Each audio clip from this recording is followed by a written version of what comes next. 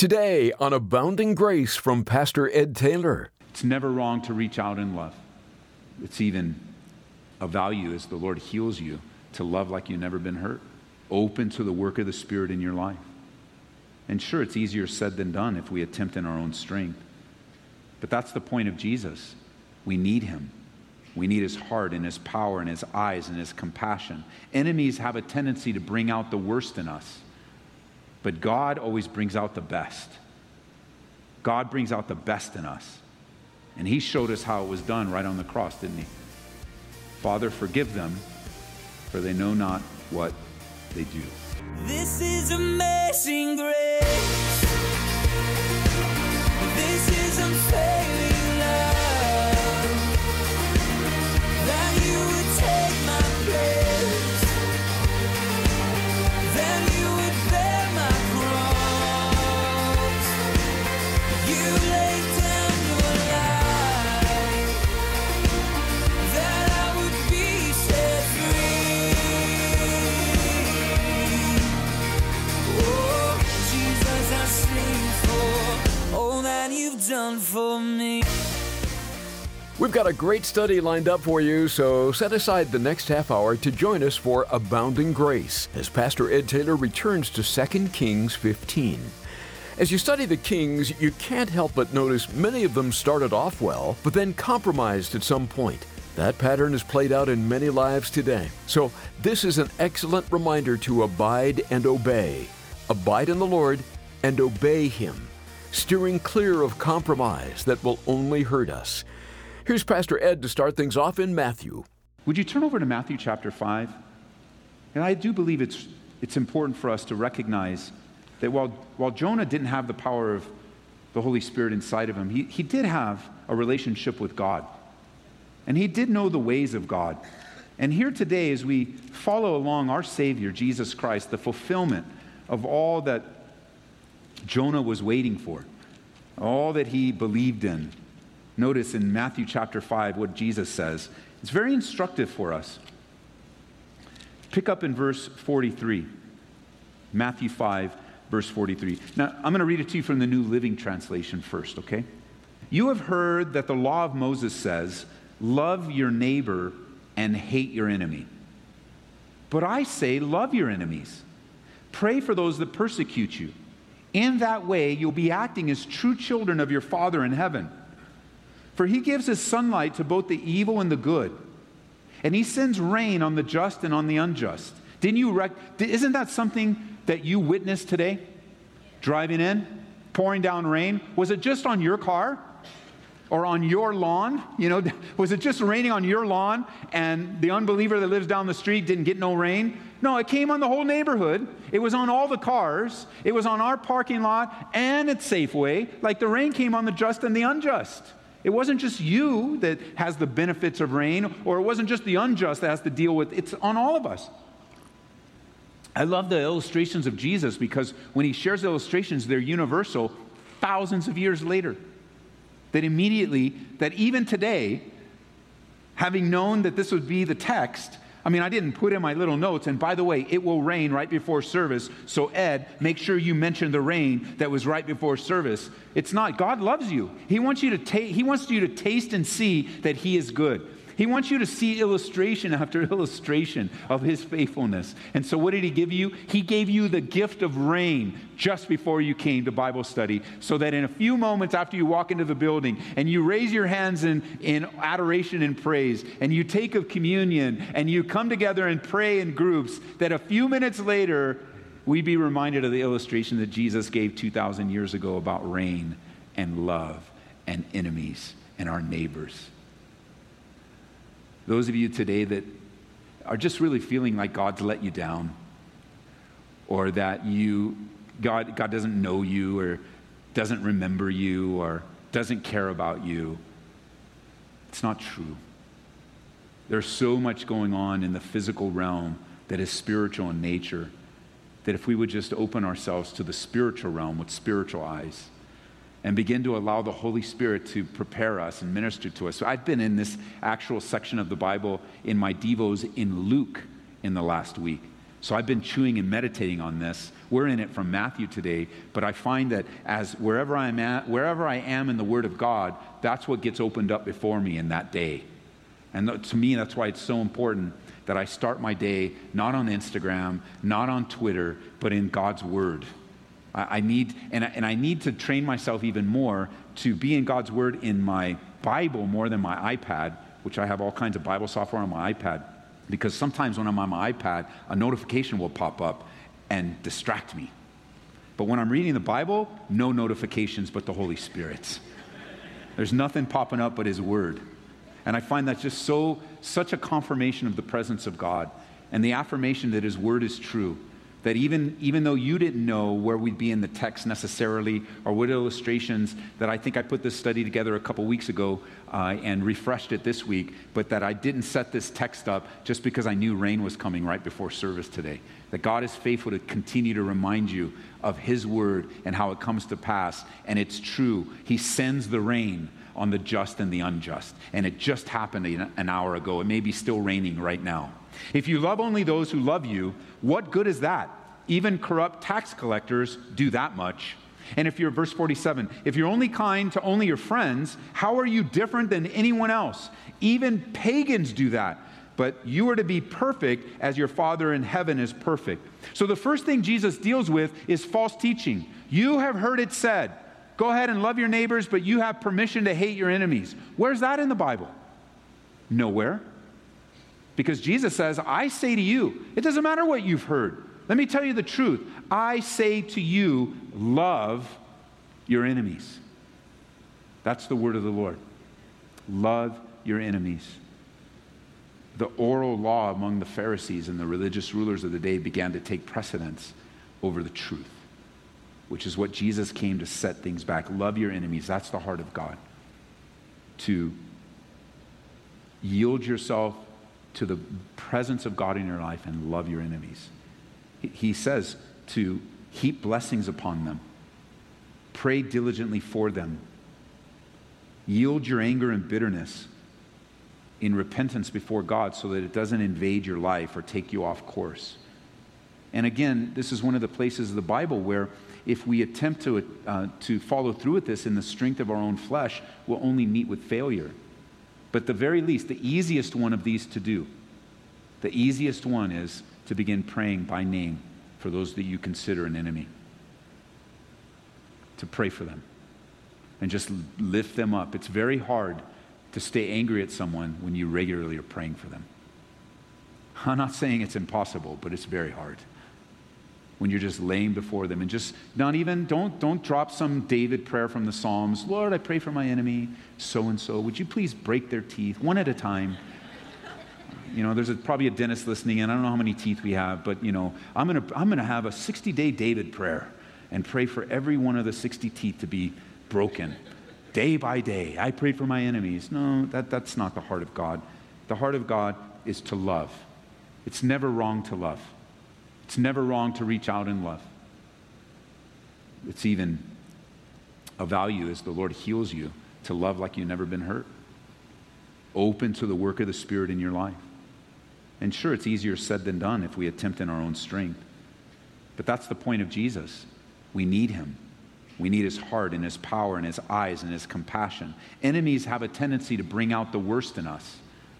But God always brings out the best. God brings out the best in us. And He showed us how it was done right on the cross, didn't He?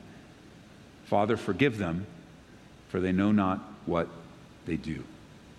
Well, back in 2 Kings, we'll let the work of the Holy Spirit bring that to life in you this week as you meditate upon it.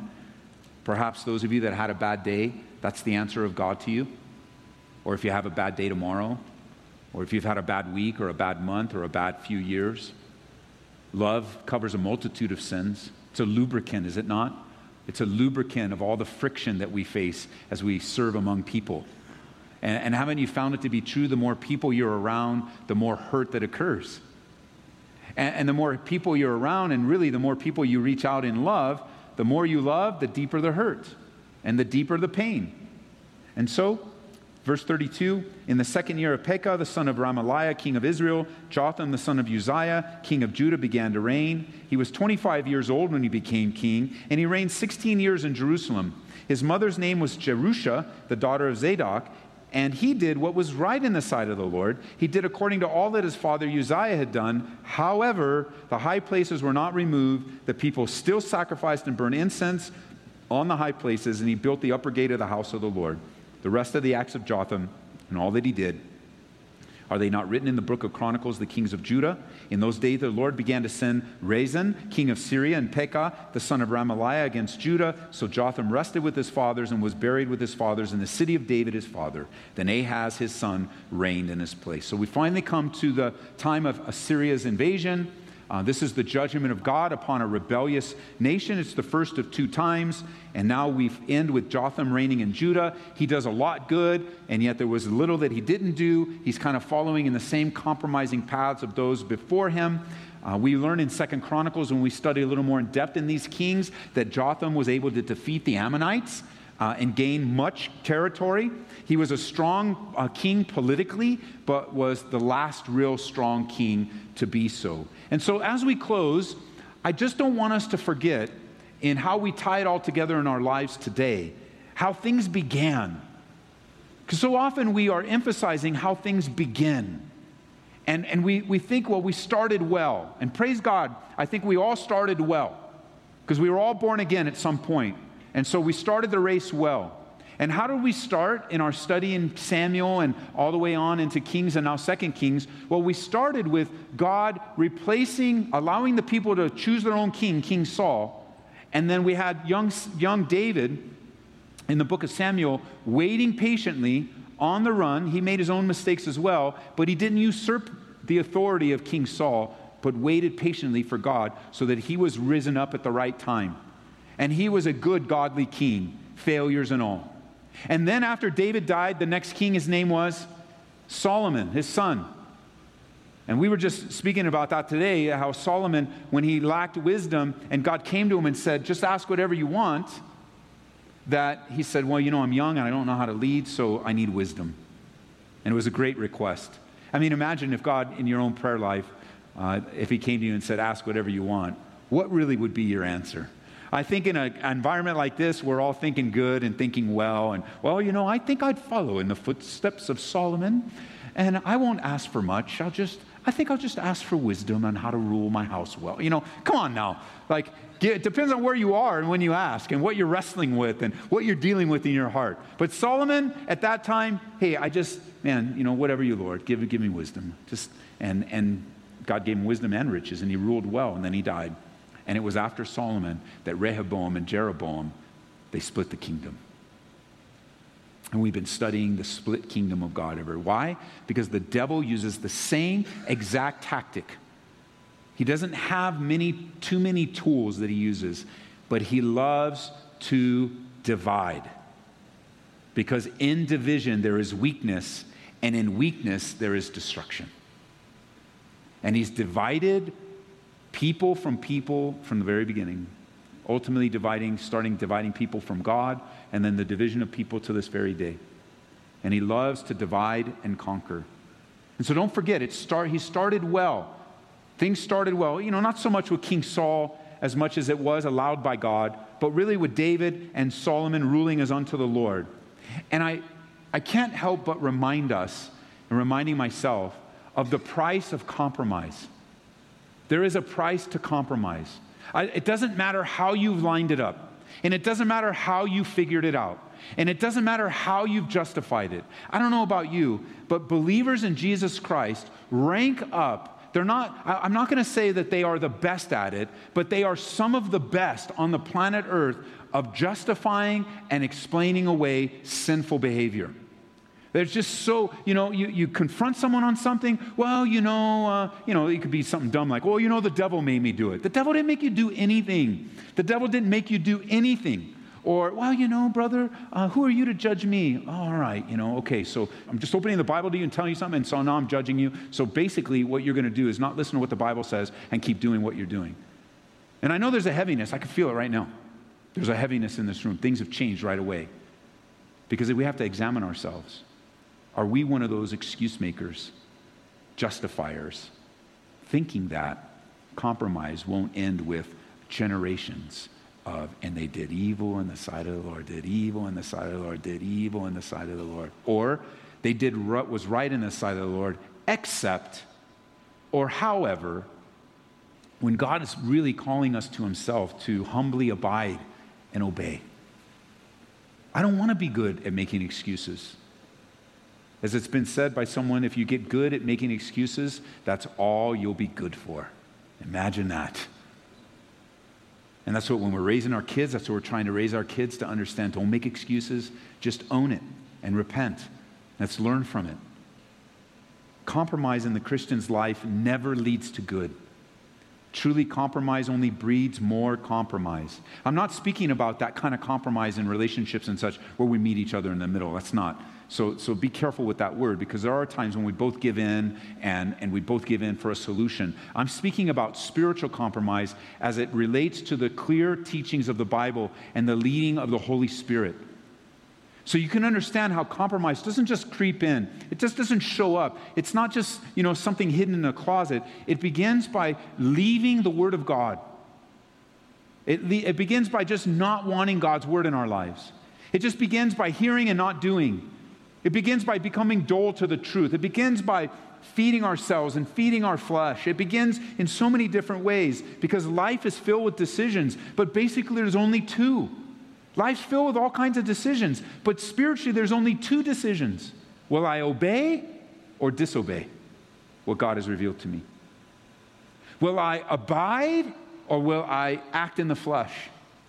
Will I rely upon God or will I rely upon myself and my own understanding and me figuring things out? Will I choose to do the right thing or will I choose to do the wrong thing? And we see this in the life of Lot. Lot was given the choice by Abraham very graciously when Lot should have been yielding to Abram. But Abram in his graciousness trusted God with the decision, and Lot chose the bright lights of the sinful city. And those of you that know in Genesis chapter 13, Sodom and Gomorrah were corrupt to the core. And given the choice, I want Sodom and Gomorrah. And it wrecked his family. It wrecked his life, wrecked his family, wrecked everything. That one decision. Lord, whatever you want. Abram, what do you want? Why don't we just get along? Why don't we just make a pact to get along and lead? But instead, he chooses. Now, if you're taking notes, we're not going to go into it. But in Genesis 13, verse 10, Lot lifted up his eyes. In verse 11, Lot chose for himself. And later on in chapter 19, Lot is sitting at the gates of Sodom. In chapter 19, verse 8, Lot now is offering his daughters. He's offering his daughters for sexual pleasures to these strangers that come to town. And in the graciousness of Abram, as he offers Lot to make a decision, just think of Abram being a type of the Lord, where he's offering decisions to us all the time. And the gracious decisions, you know what, Lord, what do you have for me? You tell me what to do, and I'll do what you tell me to do. You know, one of the phrases that's real popular in Christian circles when somebody doesn't want to do something, it's not universal, so just consider it, but you know, when someone's asked to do something, hey, you know, why don't you, hey, it's just don't divorce your wife. Why don't you just pray and wait for God to work? And the answer would be something like, well, I'll pray about it. That's code word for, are you kidding me? I'm out of here. I was out of here already. Paperwork's on the desk. But when it's in a spiritual environment, it's easy to say, well, yeah, I'll pray about it. Again, there are times when you will earnestly pray about it, and I appreciate that. But I've found far more often that the response of, when it's a clear, sinful decision, like it's just not even my opinion. So you're not even asking my opinion. You're just like, should I do this? Should I go rob the bank? Because, you know, we're really struggling right now. And finances, should I go rob the bank? No, you know what? Don't steal. The Bible says, thou shalt not steal. So I just think, okay, Pastor, I'll pray about it. I use an exaggerated illustration to get your attention, because perhaps that phrase has just been a covering so that you still appear to be spiritual, but in your heart you've already made up your mind. Listen, you don't have to make your marriage work. You don't have to figure out your spouse. You simply go to the one who created your spouse and abide carefully in him, watching God do a work that only he can do. And you look at every area of life when we choose compromise, it's not going to lead to where you really want to go spiritually. It's not going to lead there. Compromise will not lead you to holiness or righteousness. Compromise will not lead you to obedience. Sin always brings forth death. Always. You're listening to Pastor Ed Taylor on Abounding Grace. And don't rush away. Ed will be right back with a powerful story to illustrate what compromise will do to us. Today's message is aptly titled, Be Who God Has Called You to Be. Hear it again online at aboundinggraceradio.com. Have you had a chance to download our app? This is another great way to take in the teaching of God's Word, and download it for free today by searching for Ed Taylor. You know, we enjoy hearing from our listeners. Even just a quick hello telling us the station you listen to means a lot. Maybe you didn't realize it, but Pastor Ed reads these. Let us know how we can pray for you, too. You can email us through the website at aboundinggraceradio.com. And please remember that Abounding Grace is made possible through the support of our listeners.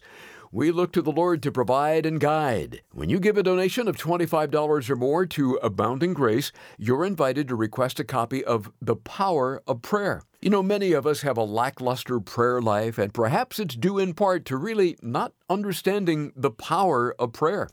This easy-to-read devotional can help.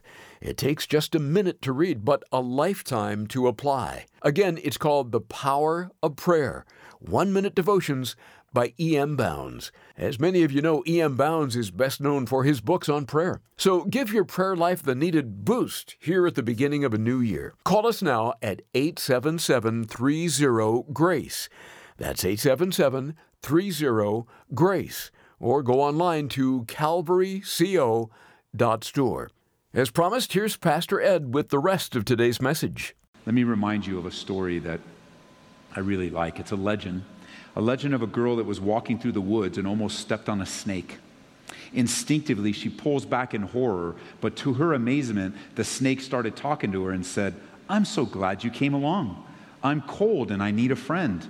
Pick me up, put me under your coat so I can get warm, and you'll be my friend, won't you?" In fear, the girl replied, "I can't possibly do that. You're a rattlesnake. You'll bite me. I can't pick you up." "Oh no," the snake said. "I promise you, I won't bite you. I really want to be your friend. After all, aren't I a creature of God just like you? I'm so cold. Please pick me up." Then she began to think about it and feel sorry for the snake. And she sat down to think it over. And as she looked at the creature of God, it began to look beautiful. Previously, she hadn't noticed its many colors. She admired its graceful lines and movement. And gradually, it began to look harmless. She thought, well, he's right. He is a beautiful creature of God. And just because most rattlesnakes bite doesn't mean this one will. Seems like a nice snake. And shouldn't I be willing to be a friend to someone that asks me? Someone who needs me? "Oh yes," she said to the snake, "I'll be your friend." And she picked up the snake, putting it under her warm coat. And immediately, the snake bit her. And the pain and poison shot through her body. And the little girl cries out, "Why did you bite me? You promised you would be my friend." And as the rattlesnake wiggled away, turned around with a smirk on its face and said, "You knew what I was when you picked me up." And isn't that the case with sin? We know what it is when we pick it up, but we sit there and we reason and we look and we figure things out and we rationalize and we make excuses. Well, it's not that bad. No, it could be that bad. The wages of sin will always be death for you and for me. May the Lord help us that the pattern of our lives are not like some of these kings, that now Jotham, even though he's doing well, still allowed this false worship in the high places to worship anywhere they want. And these kings of Israel just sinning and doing evil in the sight of the Lord. It goes all the way back to Jeroboam and Rehoboam. A good reminder to obey the Lord and abide in Him as we travel through life. Tomorrow on Abounding Grace, Pastor Ed Taylor encourages us to look to the Lord and not to man. We'll see you then. This is amazing grace. This is unfailing love. That you would take my place. That you would bear my cross. You laid down your life. That I would be set free. Oh, Jesus, I sing for all that you've done for me. Abounding Grace is brought to you by Calvary Church, Colorado, here in Aurora.